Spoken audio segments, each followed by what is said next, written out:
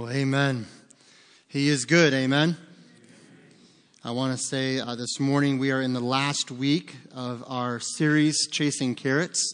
And I pray that the last 4 weeks, this being the 5th week, has been an encouragement and a challenge and a strengthening to your faith. I know that in preparing these messages and going over different content and material, it has greatly encouraged me to refocus, to ask myself those tough questions about motivations, about why do I pursue the things I pursue, what's the goal, what's the point, is it for me and that I would be glorified and about self, or is it about Him and about His church and about His Word? And so I pray that as we've gone through these last 4 weeks, we've talked about a lot of different topics.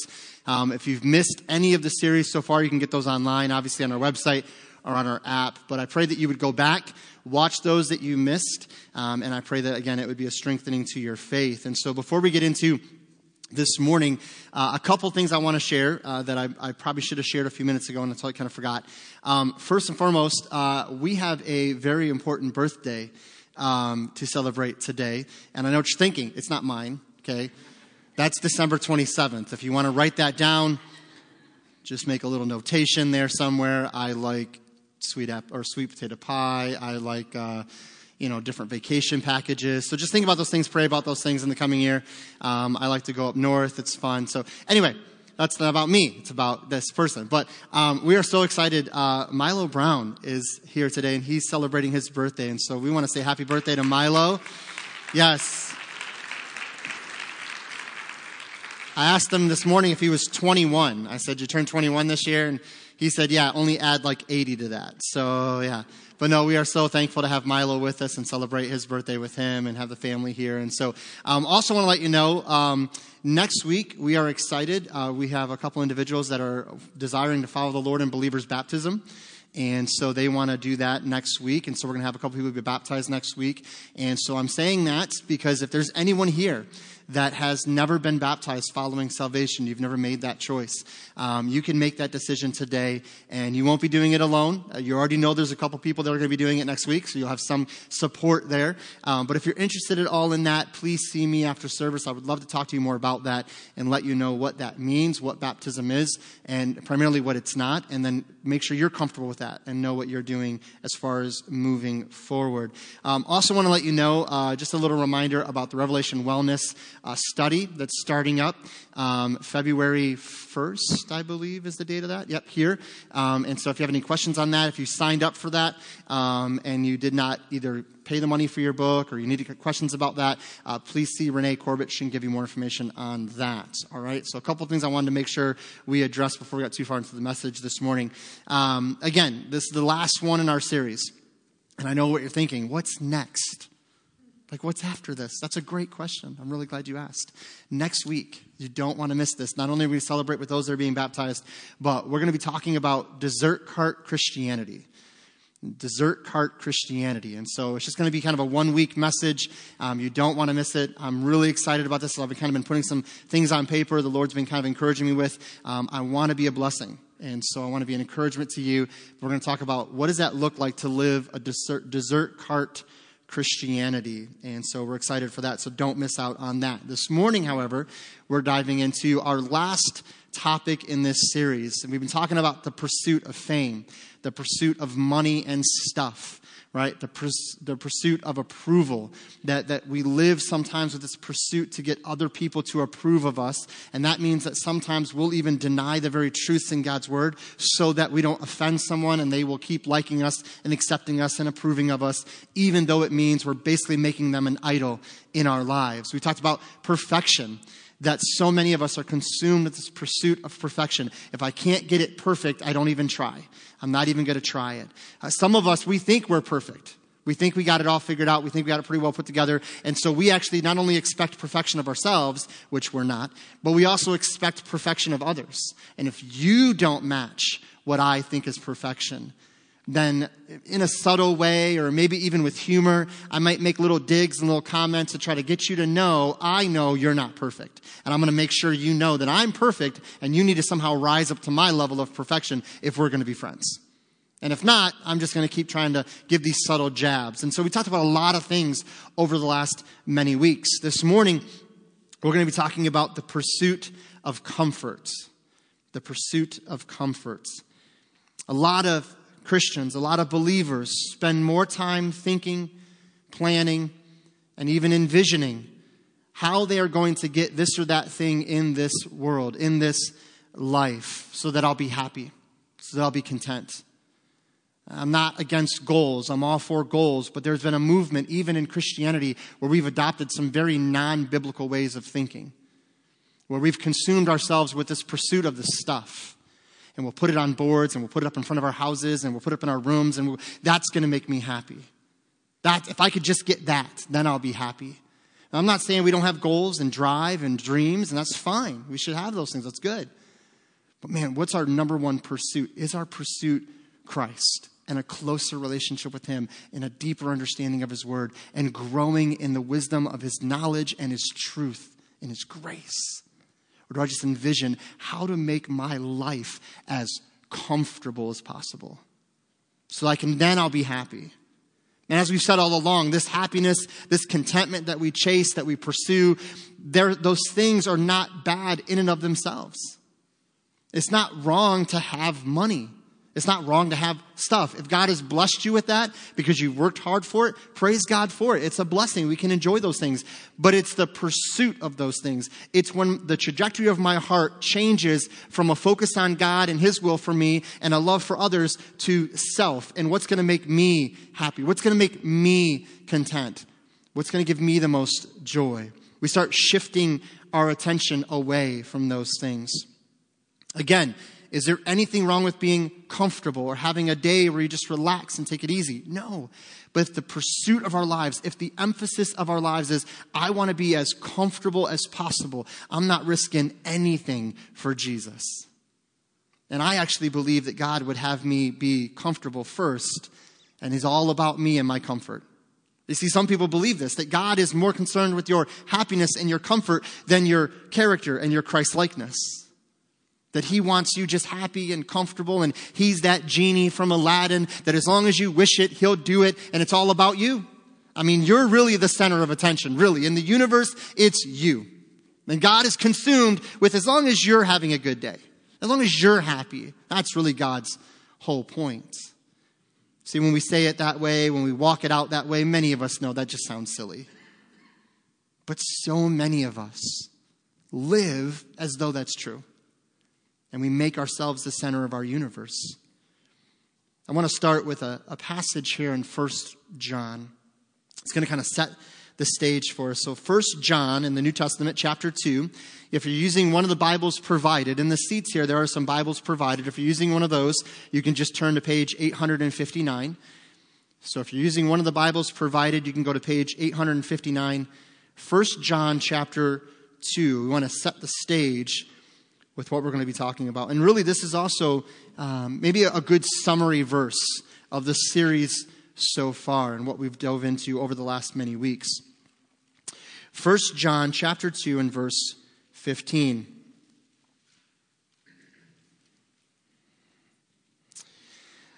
The Bible says, "Love not the world, neither the things that are in the world. If any man love the world, the love of the Father is not in him. Love not the world, neither the things that are in the world. If any man love the world, the love of the Father is not in him." I know Pastor Greg prayed, but I'm just going to ask, can we just pray and ask God to affirm this in our hearts and minds? Can we pray and ask God, give me an openness to you this morning? As we've said all along, maybe one of the topics we talk about isn't really going to hit where you're at right now. Maybe this isn't something that's a pull for you, but maybe you can be encouragement and a blessing to somebody that's maybe battling with these things. And so maybe you would just say, God, give me wisdom in whatever way you want to apply this morning. Help me to just be ready and willing to receive. Let's pray. Father, Lord, as we've gone through this morning so far, we've worshiped you, Lord. We've lifted your name up in song and praise. We've given an offering towards you and your work here and globally. Lord, and everything we've done to this point, Lord, is for you. And so, Father, I pray that as we move into this time of getting in your word, we want to be attentive to your word. This is the foundation of what we know and believe about you and about ourselves in you. Your word is truth. And I pray that we would give all the due diligence and all the attention to your word. Father, that we would be changed and made new this morning. That our hearts would be revived in a freshness with you, in our walk with you. That our minds would be revived and engaged and renewed in the truth of your word. Father, that we would not only be changed here and feel your presence here and be moved into a closer relationship with you here, but when we leave this place, that in our homes and in our communities, in our schools and in our workplaces, that we would desire to live in a way that would reflect your love for us and your love for others. And so, Father, I pray that you'd help us to ask the tough questions this morning of ourselves as your Holy Spirit works in only the way that you can, just surgically working in our hearts and minds, revealing things to us that maybe need to be addressed, leading us to ask questions of where is my love and what really drives me, what consumes me, what am I all about? And so, Father, only you can help us in these areas, and only your wisdom will help us to make different choices. So, Father, thank you for your grace. Where we've stumbled, thank you for your love. Where we've come up short, that you've offered your salvation to us through Christ, that anyone who believes in him would not perish but have everlasting life. You see, Father, everyone in this room has stumbled in some way. We've gotten our eyes off you. We've messed up. We've missed it somewhere. But, Father, I'm so thankful that when we know Christ is our Savior, we can never lose our salvation. We never lose that relationship. Things that we allow in our lives may hinder it, may distract us from it, but you hold us in your hand and you never let us go. You will never leave us or forsake us. And so I pray that, Father, as we are refreshed this morning in you, that we would know that it's not a renewing of needing to be saved again, but a renewing of that relationship that we've always had. And so, Father, help us to evaluate our own lives this morning, to ask those questions, and at the end of it, glorify you. Father, we love you, and we ask this in Jesus' name. Amen. In this verse here, John is writing to the church. So John is writing this letter, and it's one of the most dynamic letters that John writes. I mean, obviously, this is the same John that wrote the Gospel of John, 1st, 2nd, 3rd John, and Revelation, all written by the Apostle John, the same man that sat close to Jesus at the Last Supper, that was so close to him. The Bible says that he was on his bosom. It doesn't mean he was like nestled up to him. Okay, we get a really weird image when we think that, okay? But it means he was so close to Jesus that he was just like that close friend. It's amazing to me in the Gospel of John, this same man writes, he doesn't give his own name. He doesn't identify himself as the author. He only identifies himself as the one that Jesus loved. And some have suggested, well, that was pretty arrogant of John to be like, I'm the one that Jesus loved. I don't think that's what John meant.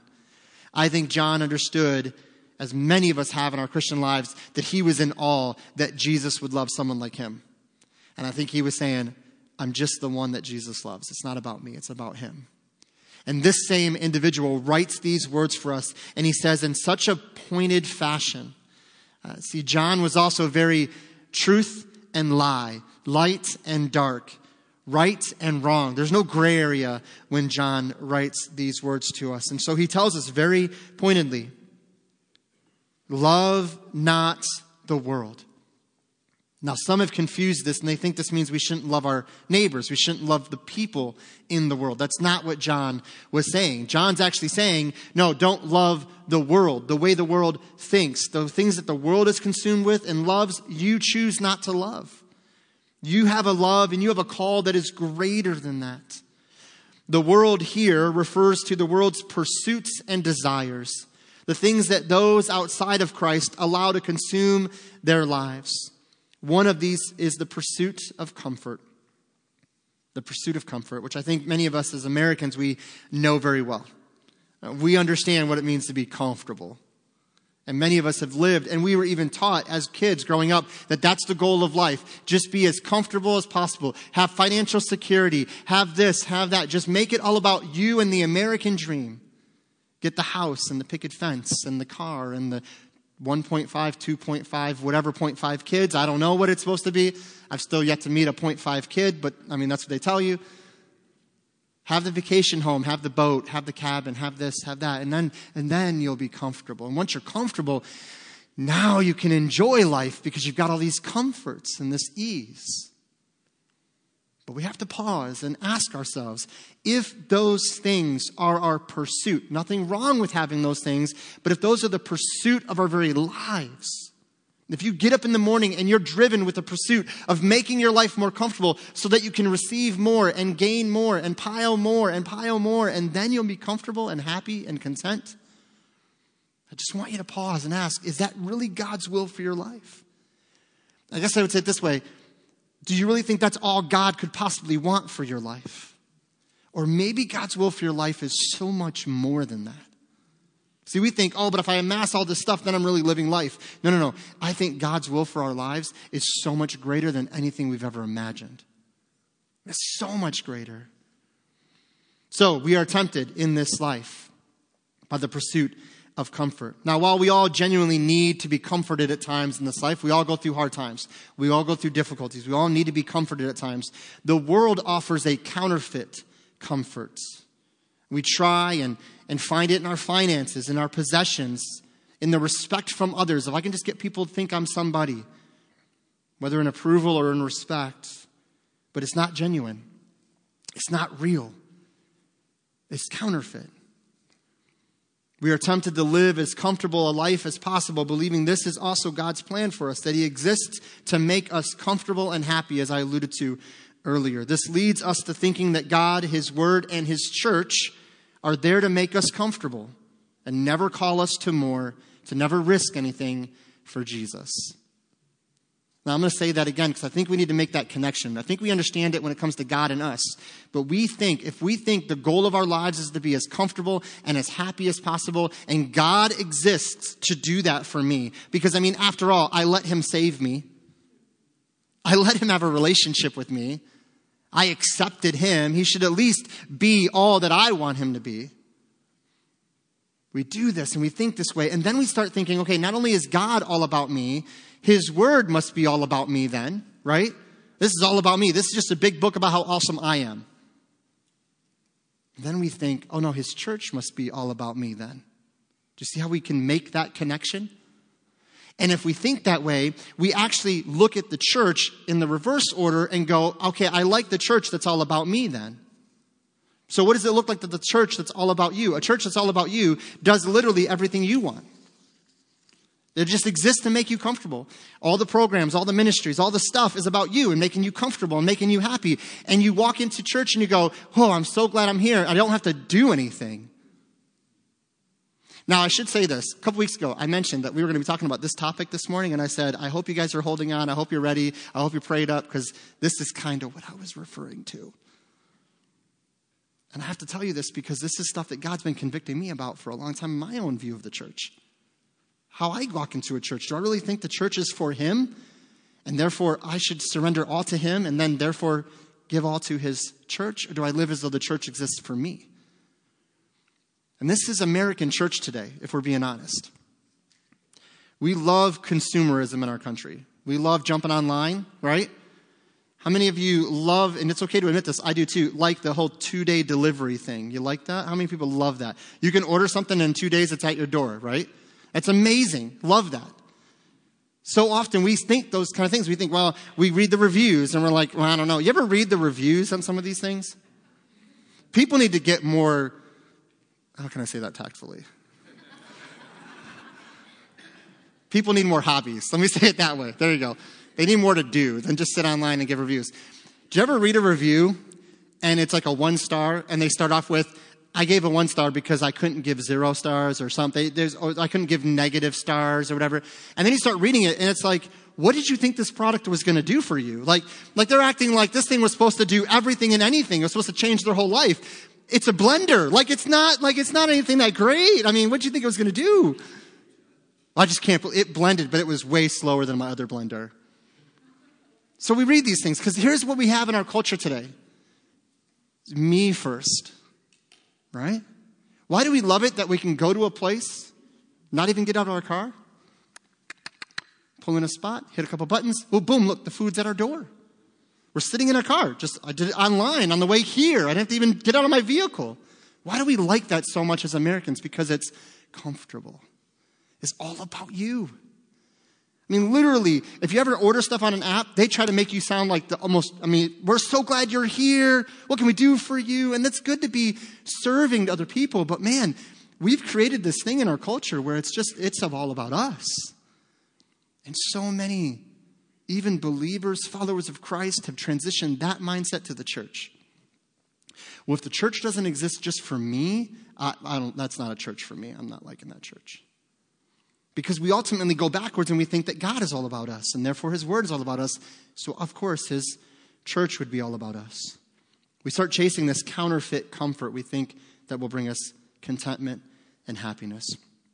So chasing a counterfeit comfort. And I'm going to tell you right now, I'm going to try to say that through the message a few times. Counterfeit comfort. That's not easy, okay? I went to Bible college. I had to learn how to do this kind of stuff, okay? It's not easy. But I encourage you. You can try to say it to yourself 10 times fast, like counterfeit comfort, counterfeit. Anyway, okay, moving on. I want to look at what does this look like and what does this reveal in our lives when we start pursuing this type of comfort. A passage I want to go to, and we're going to look at quite a few verses this morning because obviously, as we've said before, this is about him and his word, and we want to see what God's word says about this. So 2 Corinthians, go over there with me. 2 Corinthians chapter 5. And if you're using, again, one of the Bibles provided, page 815, you can just turn there with us. Page 815. 2 Corinthians chapter 5. So when we are chasing a counterfeit comfort, what does that reveal to us? How can we gauge this and see what does it tell us about our lives? Well, the first thing it tells us is it reveals a spiritual shallowness. When we chase a counterfeit comfort, it reveals a spiritual shallowness. 2 Corinthians chapter 5 and verse 14. So it says this, "For the love of Christ constraineth us, because we thus judge that if one died for all, then we're all dead. And that he died for all, that they which live should not henceforth live unto themselves, but unto him which died for them and rose again." One of my all-time favorite passages in this letter. For the love of Christ constrains us. Let's look at it again. Because we thus judge. He's saying we need to understand this. We need to make this determination. If one died for all, then we're all dead. We know who that one that died for all was. That's Christ. And that if he died for all, then they which live should not henceforth live unto themselves, but unto him which died for them and rose again. When we chase this idea of counterfeit comfort or self over surrender to Christ, we are living a shallow Christianity. When I make my Christian walk more about what I get out of it and how I can be benefited and comforted and how comfortable my life can be and how God wants that, we live this shallow Christianity. We're not living the full depth of what is available in Christ. Paul's argument is very simple. If Christ died for us, by the way, we're the all that we're dead, right? He says if Christ died for all, then all were dead. We were some of that all that were dead. So if Christ died for us, and when we were saved or received Christ as Savior, we actually died with him. We were buried with him through faith. And then when he rose again, we in salvation rise again unto the newness of life, which you can jot down for notes. Romans chapter 6 is a great passage that speaks to that reality, that we were dead in our trespasses and sins. Christ came, he died on the cross for us. When we put our faith and trust in him, he awakens us from that death, he quickens us from that death, and he gives us new life in him because he died and rose again. So because of that, then we, now living in this Christian life, now experiencing this new life, we should not live for ourselves, but for the one that died in our place. We should live for Christ. So that's Paul's whole argument here in just these two simple verses. Because when you were dead, Christ died for you. And now that you're living, you should live in a way that reflects the one who died for you. So what does it mean to live unto Christ? We understand that in Christ we have eternal life. We have eternal life. And by the way, I don't know if you're excited about having eternal life. Man, I'm so thankful that Christ died for me in my sin, and that while I was yet a sinner, Christ died for me. Not when I got myself cleaned up, not when I got my stuff figured out, not when I became a better person, but literally in the depths and disgust and nastiness of my sin, he came and he died for me. And he was buried and he rose again. The sinless Lamb took on sin that we might be made the righteousness of Christ Jesus. We were given the righteousness of God. And so now, when you leave this world and you step from this world into the next, you'll be before your Savior and you will not hear judgment for your sin. You will not be cast away because you made a sin decision. All you will hear is welcome, son and daughter, enter into the joy and the rest and the peace of the Lord. Not because you were a good person or did good things, but because you made a decision by faith through grace to ask your sins to be forgiven in Christ. He died for you. And you have eternal life. You know what that means? Nothing can take your life from you in Christ. Now, we might die physically, but what does Romans 8 tell us? Nothing will separate us from the love of Christ. Death, persecution, nothing created, nothing in heaven, nothing in hell, nothing will destroy the love of Christ in your life. You are saved unto the day of redemption. So because of that, we understand we have this eternal life that we will live with him forever. But what does it mean to live for Christ? We know we have eternal life unto Christ. We know we'll leave this world and see Christ. But what does it mean to live for Christ? The reality is we live our days for his glory, not our own. We live our lives in a surrender of all of us to all of him. It's his will, not my will, that needs to be done. We understand that our safety is not our concern, but his, because we have given our lives to him. He died for us that we might live for him. See, it's great to think about eternal life, but it's so much better. It's not just think about, well, one day I'll be in heaven. One day I'll be with him, and then I'll be living that eternal life. No. Brother and sister in Christ, you can begin living your eternal life right now. And it just means, Lord, today is your day. I'm going to surrender for you. See, when we chase this counterfeit comfort, it reveals a spiritual shallowness where we think it's about us and we're not going into the depth of who God really is and who we can be in Christ. It's not about making our lives as comfortable as possible. It's about realizing that he gave himself for us and we can live unto him. See, it reveals our spiritual shallowness, but also when we chase a counterfeit comfort, it eliminates our need for faith. It eliminates our need for faith. When we build our lives around self and comfort, never risking anything for Christ, why do we need to pray and trust? Why do we need to pray and seek him? If we've built our lives around ourselves and our comfort and our abilities, then we don't need to pray and seek him because we have it all figured out. No, I know how tomorrow's going to work. I know the day after that's going to work. I know this is going to work. I'm taking care of this, I'm taking care of that. We've got everything figured out down to the bottom line, and we don't realize, man, God calls us to so much more to risk for him. Now, I'm not talking about planning and preparing. We need to plan. We need to prepare. We need to be ready for those things. But at the end of the day, I don't live today in my ability. I live today through Christ. Because guess what? The life that I now live, I live by the faith of the Son of God who loved me and gave himself for me. Galatians 2:20. I don't live unto me, I live unto him. So I need faith. I need to trust. And listen, if you've looked around your world today and you don't think you need faith, man, we got to believe that he is God and he is in charge and he is working his plan, and we trust in that. But so many times believers, we start eliminating that need for faith by trying to just figure it out ourselves. We make our lives as comfortable as possible. We never risk anything. When God moves, we silence that voice of the Spirit. No, I'm not serving there. No, I'm not stepping up there. No, I ain't talking to that coworker. Nope, I'm not going to do it because that's not going to be very comfortable for me. Now, it's about me, so I'm not going to do that. But man, when we start surrendering our lives, even little by little, those conversations that terrify you to have with your coworker, to share your faith, when you surrender and you say, God, okay, I believe you want me to do this. And then you just pray, God, by faith, give me the strength to do this. And then he strengthens you. And you step out. And you start saying these words, sharing the gospel. And it's almost as though you're like, am I really doing this? Am I really saying this right now? Am I actually sharing my faith? And God begins to strengthen you. Because in faith, in Christ, he's giving you the words to say by this working of the Holy Spirit. You see, so often when we live our lives chasing this counterfeit comfort, we eliminate our need for faith. Jesus told us in the model prayer to pray for daily bread. Right? Give us this day our daily bread. I've always been amazed by that. Why only bread for today? Why only bread for right now? Listen, we're praying honest. What are we praying for? We want bread for what? The next 10 years.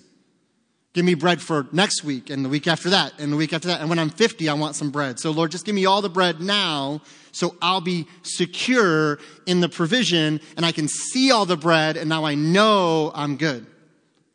But if I got to ask for bread every day, that takes faith. That takes faith to believe that he's the same God today as he was yesterday. That when he gave me the bread yesterday, he'll give it to me today because he's the same God. He never changes.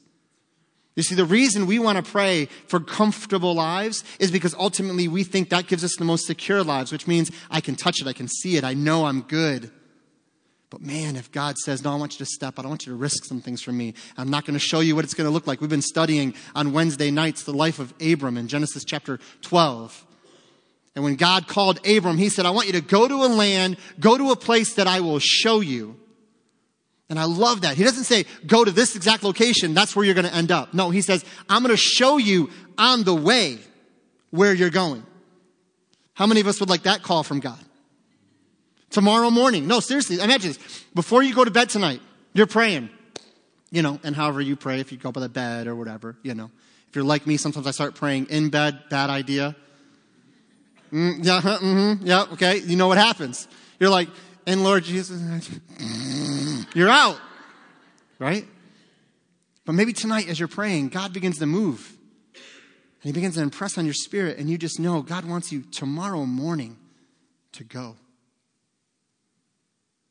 Seriously, imagine for a moment. Now, I'm not saying God's going to call us to that. The call of Abram is obviously a very unique, specific call for the whole redemptive purpose of Christ. But imagine for a moment he did that. Now, I know in church, what are we going to do? I'm going, brother. Man, I'm going. I'm doing it. Praise God. If you honestly are at a point where you'd go, I'd go.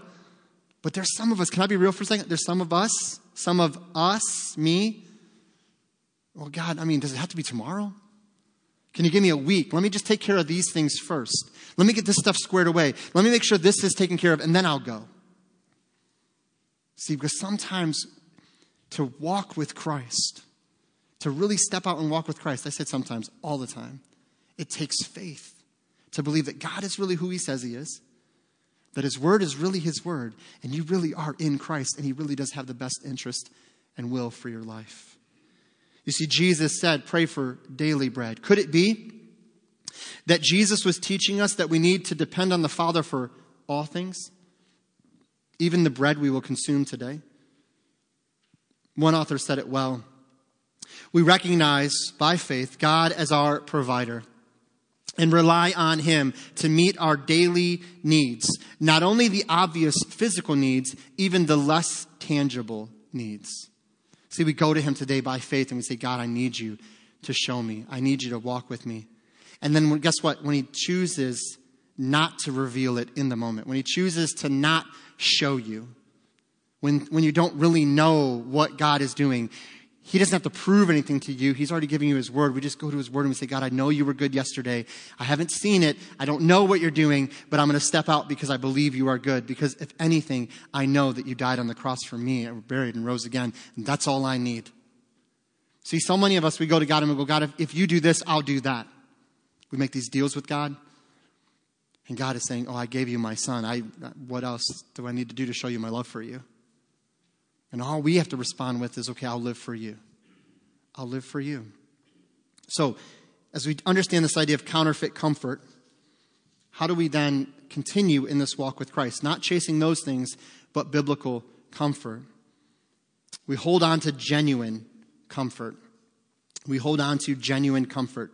2 Corinthians chapter 1. You're already in 2 Corinthians chapter 5. Really go back just a page or two. 2 Corinthians chapter 1, verse 3. We've got a few more verses we're going to look at this morning. And again, I pray this would be an encouragement to you. So we We hold on to genuine comfort. We hold it tightly. 2 Corinthians chapter 1 and verse 3. Blessed be God and even the Father, our Lord Jesus Christ, the Father of mercies, the God of all comfort, who comforteth us in all our tribulation, that we may be able to comfort them which are in any trouble by the comfort wherewith we ourselves are comforted of God. For as the sufferings of Christ abound in us, so our consolation also aboundeth by Christ. You see, we embrace divine discomfort, which leads to comfort. It doesn't make sense humanly thinking and humanly speaking, but it's what the Bible recommends. When we realize that our call as believers are to be genuine followers of Christ, not hunters of our own comfort, we will begin to follow his lead no matter the cost. And when we do, when we make that decision, we are met with temporary discomfort and tribulations that will produce spiritual strengthening. See, what does Paul say here? He's writing to the church and he's saying, listen, when you go through those times of tribulation, those times of trial, there's a comfort that you have in Christ that the world cannot give you. The world cannot provide for you. We think the best comfortable life I can live is the removing of all tribulations, all trials, all hardships. If I can get rid of all of those, then I'll be comfortable and happy. God says, no, in Christ, there's going to be those hurts. There's going to be those trials, those tribulations, those difficulties. But yet in the midst of that, watch me comfort you. Watch me strengthen you. See, this is the beauty of John chapter 14 and 15 and 16. It talks about the Spirit that would come, known as the Comforter. Do you know why God sent the Spirit to indwell us at the moment of salvation? Yes, to equip us to do the work that he's called us to do. But he's also given us the Spirit to comfort us because he's going to lead us into uncomfortable situations. We're going to follow Christ into areas that will make us uncomfortable. Tribulations and trials. As we said last week, our culture today, the world today, not the people in the world, they're not our enemies. We love them in Christ and we pray for them. But the world's way of doing things is contrary to the things of God and the Word of God. And so as we preach the truth of the gospel, guess what? The Bible says that's an offense. And so as that offense is given, there will be persecution. There will be forms of hatred from the world to us. And so when we're experiencing that, whether in the world or, by the way, in our homes, some of you are followers of Christ, and in your very homes or extended family, when you start talking about the things of Christ, you are met with hatred and anger and disrespect. And so for you, when Jesus says, don't think I came to bring peace, I came to bring a sword, that means a lot to you. You recognize that. But your answer is not to avoid talking of Christ and to ignore those things so that you'll be comfortable. It's to say, God, I know you've called me to this to be a testimony here. So strengthen me to do this by faith. And then watch the Spirit of God comfort you as only he can. We don't quit. We don't back down. We don't surrender to the world. We surrender to Christ. I want to look at two passages. I'm going to read them this morning. I know we're getting short on time, but I want to read these. And I pray it'd be an encouragement to you. Some of them are familiar, or these may be familiar to some of you guys. But James chapter 1, we're going to look there first. That's page 851. James chapter 1, page 851 if you're using a Bible provided. But James chapter 1, I want to look at two passages here. Again, as an encouragement to us as we walk in this life. We don't quit. We don't chase the counterfeit comfort. We realize in Christ we have all the comfort we could ever need because he, as Paul says, is the Father of mercies, the Father of all comfort. James chapter 1 and verse 2. My brethren, count it all joy when you fall into diverse temptations and testings and trials. Count it all joy, he says, knowing this, that the trying of your faith works patience. But let patience have her perfect work, that ye may be perfect and entire, wanting nothing. Why do I have joy when trials and tribulations come into my life? Because I know, as a follower of Christ, those things are going to strengthen my faith and produce a maturity in my life, a closer walk with Christ. And so I'm actually taking joy in these things. Talk about anti-culture, the way the world looks at it. We don't take joy in tribulations. We try to avoid those at all costs. But the Bible says, no, as you walk in Christ and those tribulations come, don't run away from them. Don't run away from Christ. Don't quit. Don't compromise. But realize, no, in Christ I have a joy because these are working something. These are doing something in my life. Romans chapter 5, verse 3. Go over there with me. Romans chapter 5 and verse 3. Page 794 in the Bibles, in the chairs there. But Romans chapter 5 and verse 3. So the book of Romans is written by the Apostle Paul. And the book of James is written by James, which would be the half-brother of Jesus. He was believed to be the pastor of the church of Jerusalem. As we read about James in the book of Acts, chapter 15, I believe, it talks about a James that was overseeing this council. We believe that's the same James that wrote the book of James. But these two individuals, Paul and James, heavily involved in the early church, active in the early church, but also faced persecution. Paul, we know, was martyred for his faith. Romans chapter 5 and verse 3. Listen to how Paul says it.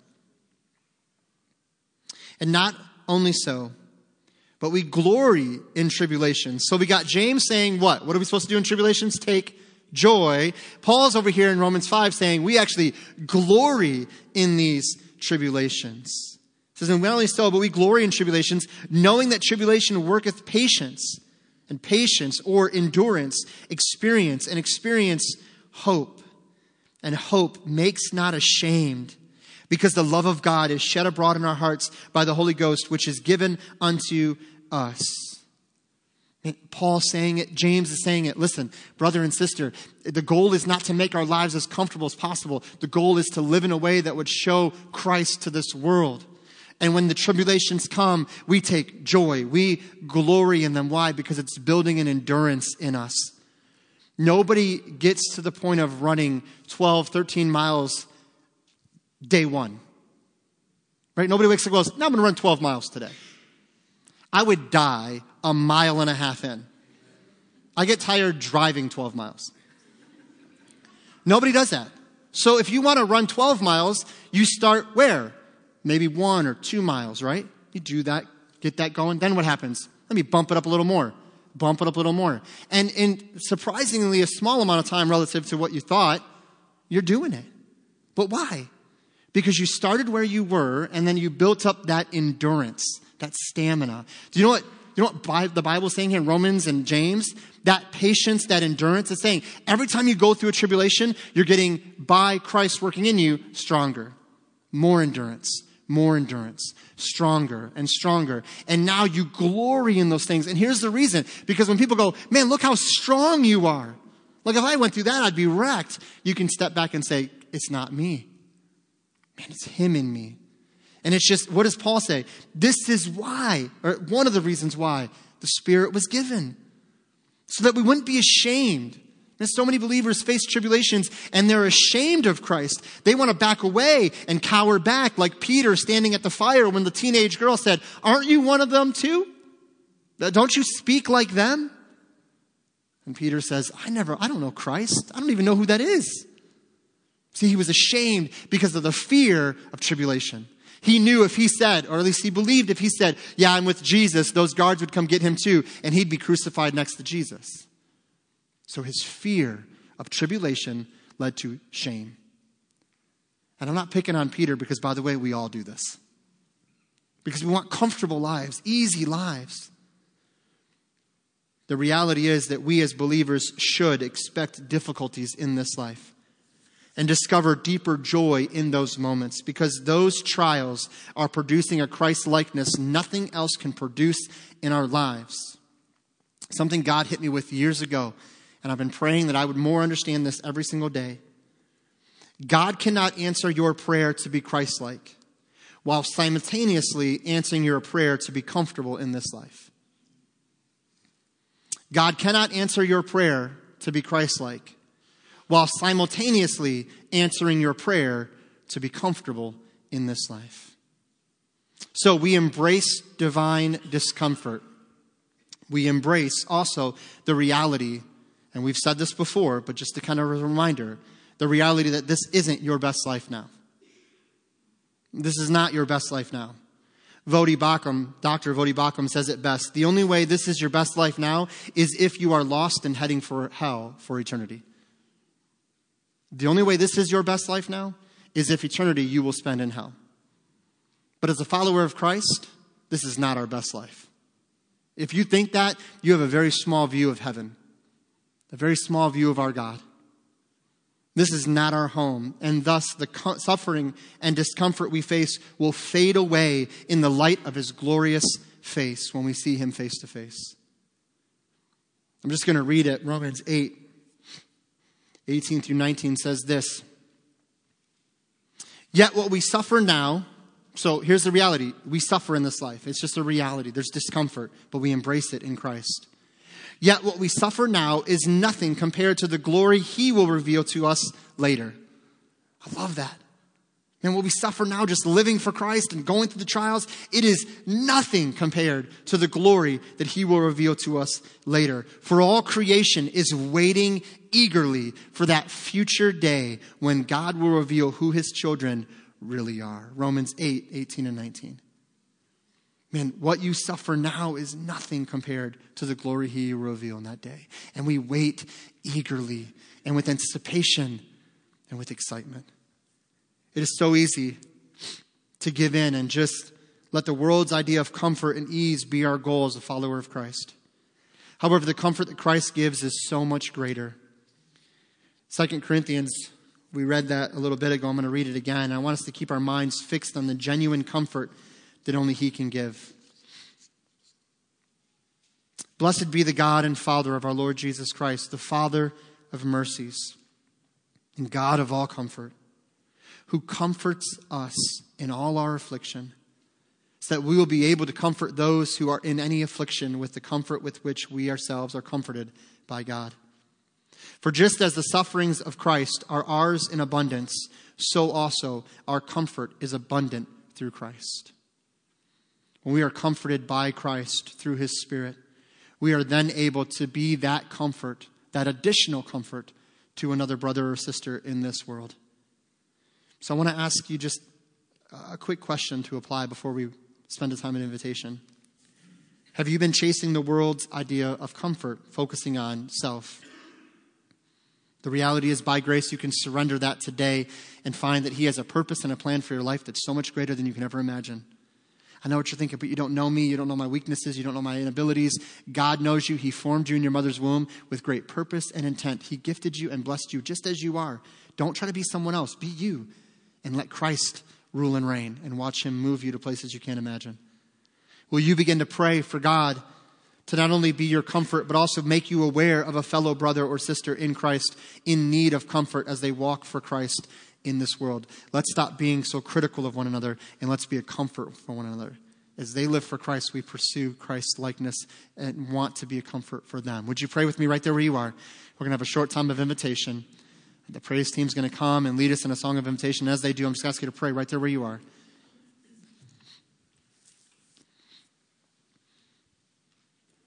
And the reality is, have you been pursuing comfort in your life over Christ's likeness? Is your goal in life to just live as comfortable as possible, to have all the things that you think you need to be happy and content? Or are you willing to say, Lord, these are blessings you've given me and thank you for them. Nothing wrong with them, but Lord, my pursuit is Christ likeness. And if you call me to something else, you desire something of me, I will surrender all and give you what you ask. By faith, leaning on you for every single day.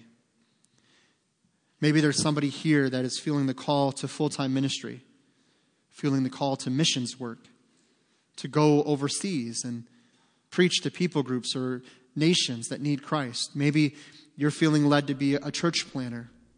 Maybe it's as simple as just being a witness to your coworker or your neighbor. Whatever it is, I know it sounds risky, but I pray that you would know that when we step out, there might be a time where we're met with discomfort. But man, the comfort he gives is so much greater. So let's risk things for Jesus this week. Let's step out. Father, we thank you for this morning. Thank you for your grace, that where we fall, you meet us right where we are. You forgive us and strengthen us. So I pray, Lord, if there's anyone here that needs to repent of any sin whatsoever that's between you and them, I pray they would do that, knowing that you will receive them and fill them with your Spirit and use them for greater things than they can imagine. Father, again, we thank you for all that you're doing and all that you're going to do. Bless now this time of response. And I pray that we would just do what you're leading us to do, whether here at the altar, if we need to come and bend a knee and pray, or there in our seats. Father, thank you for this. We ask in Jesus' name. Amen. Would you stand to your feet? As we're led in a song of invitation, would you come? Maybe you want to come and pray, bend a knee, seek him. Maybe there in your seats, would you respond to what he is doing this morning?